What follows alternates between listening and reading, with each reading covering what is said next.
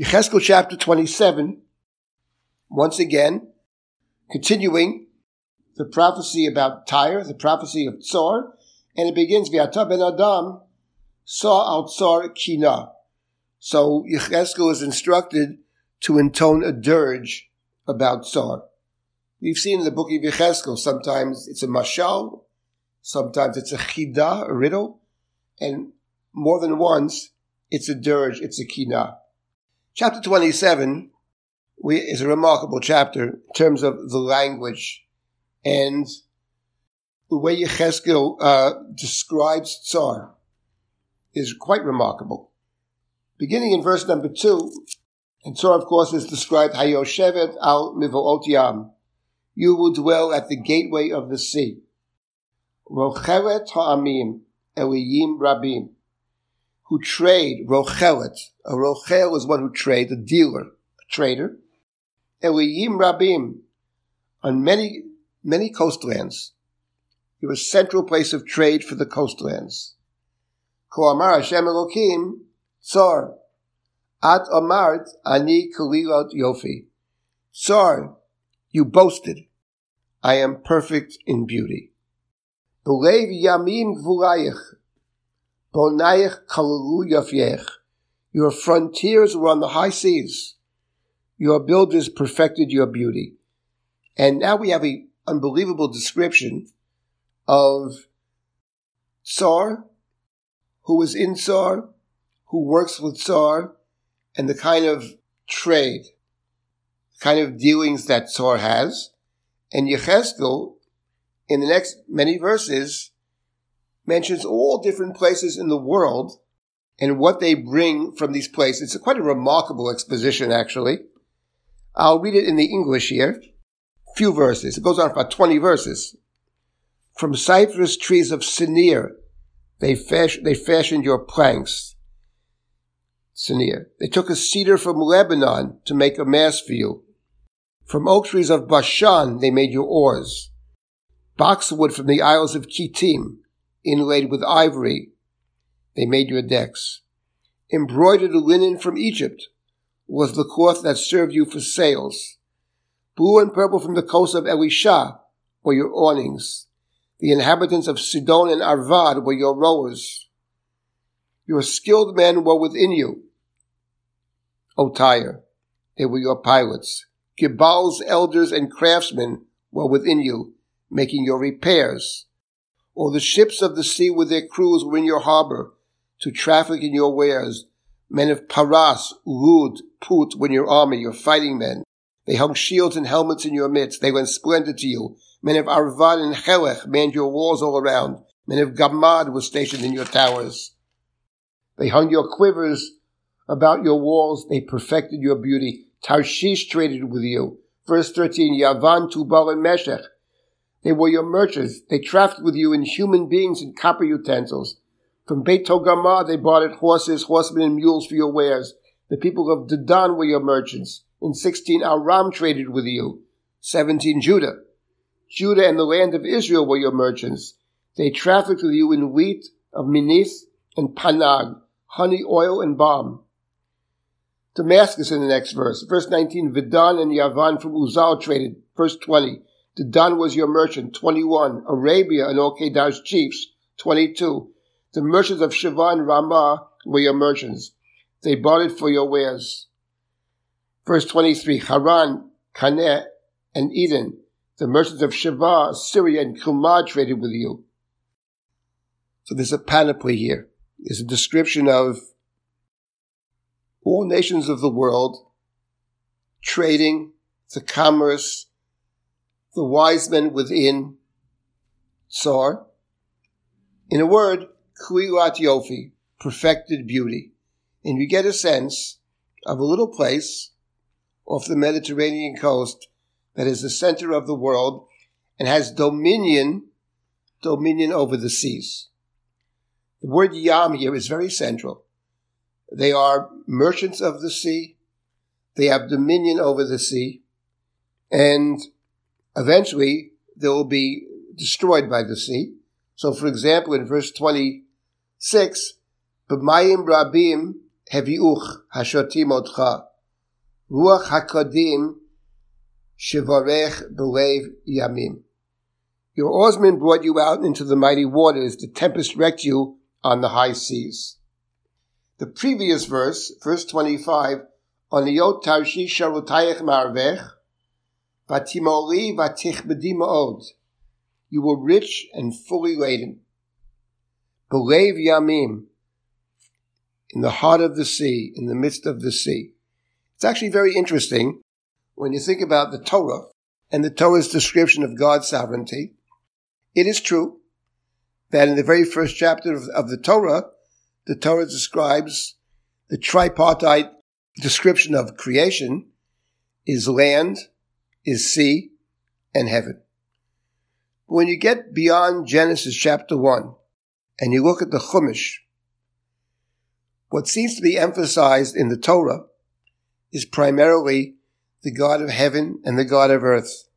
Hashem Elokei Hashamayim ve'Elohei ha'aretz, the God of heaven and the God of earth.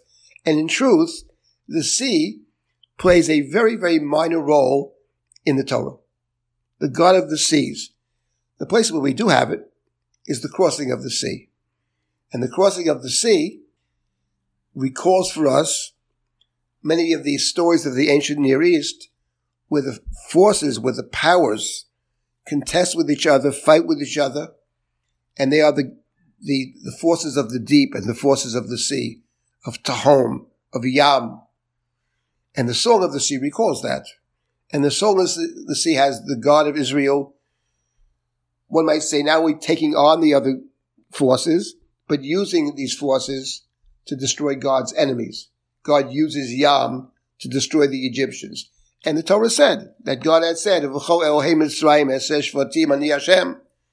And the story of the Exodus, God said to Moshe, "And I will wage war against the gods of Egypt, not just the Pharaoh, not just the enslavers, but the gods of Egypt as well." So in studying the Exodus story, we look at the Egyptian people and the Pharaoh and the leadership and the structures of government and all the oppression. But there's another war going on, Uv'chol Elohei Mitzrayim. So it's very interesting. In our chapter, in chapter 27, we have this nation. It may be a small nation on one hand, but it's a nation that claims sovereignty over the sea. And actually later on it's actually even explicit in the next chapter, that we'll get to soon. Chapter 28 is explicit. In describing the destruction of Tzor, in verse number 8 of the next chapter, V'shachat yoriducha umata memotei chalal b'lev yamim. They will bring you down to the pit, to the bar. We'll get to that later. In the heart of the sea you will die, the death of the slain. Hamor tamar Elohim ani, lifnei hargecha, v'yata adam v'roel, b'yad mechalelecha. Will you say to them, I am a God, before your slayers? When you are proved a human, not a God, at the hands of those who strike you down. Earlier in chapter 28, it describes Tzor, and it says about Tzor, L'chein ko amar Hashem Elokim, yan titchad levavcha k'lev Elohim. Surely, says God, you have deemed your mind equal to a God's. I will bring against you strangers, the most ruthless of nations. So Tzor actually is being held up as a nation that says, because of their unbelievable success, and because one might say their control of the world, because they are the center of the economic center of the world. That's what they're described in this dirge and this prophecy about Tzor, and that led them to believe that they are godlike. So God takes on Tzor. Tzor becomes, in the book of Yechezkel, a symbol of human kingship, which Yechezkel sees as contradictory to God's sovereignty, which at the end of the day is what the book of Yechezkel is all about. This will become quite clear in the book of Yechezkel. So Tzor is singled out, not necessarily because of historical situation, they're rather minor, but because Tzor gives Yechezkel an opportunity to put forward and to reinforce the basic idea of his book. So this is chapter 27. We have this incredible description of all these various nations and what goods are brought from what each nation. Yechezkel seems to have a very good sense about each particular nation, what they trade in, and describes it with quite incredible language. His virtuosity when it comes to language is quite astonishing. And of course, they're going to fall in the sea. At the very end of chapter 27, we have, Yechezkel says, Nosu elayech b'neihem kina v'konanu alecha. When you fall into the sea, says Yechezkel, the nations of the world are going to mourn you. They will have their own dirge. Yechezkel is told in this chapter to have his dirge, and they're going to have their own dirge. And the dirge is found in verse number 32 of chapter 27, the end of the chapter. Mi chatzar keduma b'toch hayam. Who was like Tyre when she was silenced in the midst of the sea? B'tzeit is vonayich miyamim, hisbata amim rabim. When your wares is vonayich, wares could be exports, when the things you sent out were unloaded from the waters, you satisfied many nations. With your great wealth and merchandise, you enriched the kings of the earth. But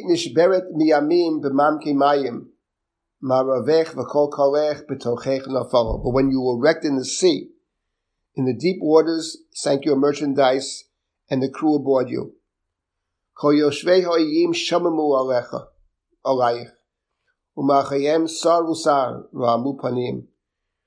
the inhabitants of the coast are appalled over you. Their kings are aghast, their faces contort. The merchants among the peoples hissed at you. You have become a hara and ceased to be forever. So it's not about Tsar. The nations of the world, the coastlands, all the nations, and especially the kings, are shocked and horrified by the downfall of Tsar. Now there's something interesting, and I conclude with a thought about the last verse. It says in the last verse, you have become a hara, v'yeincha ad olam, you have ceased to be forever. That's what it says here. The problem is that we'll see later in Yechezkel, there are verses which seem to contradict that. Tyre does not cease to be forever. They may cease to be a force forever, an economic center forever, but they don't cease to be forever. And the book of Yechezkel takes note of that later on in verses that would seem to contradict what we read over here. But we'll see that soon as we continue through the prophecies about the nations.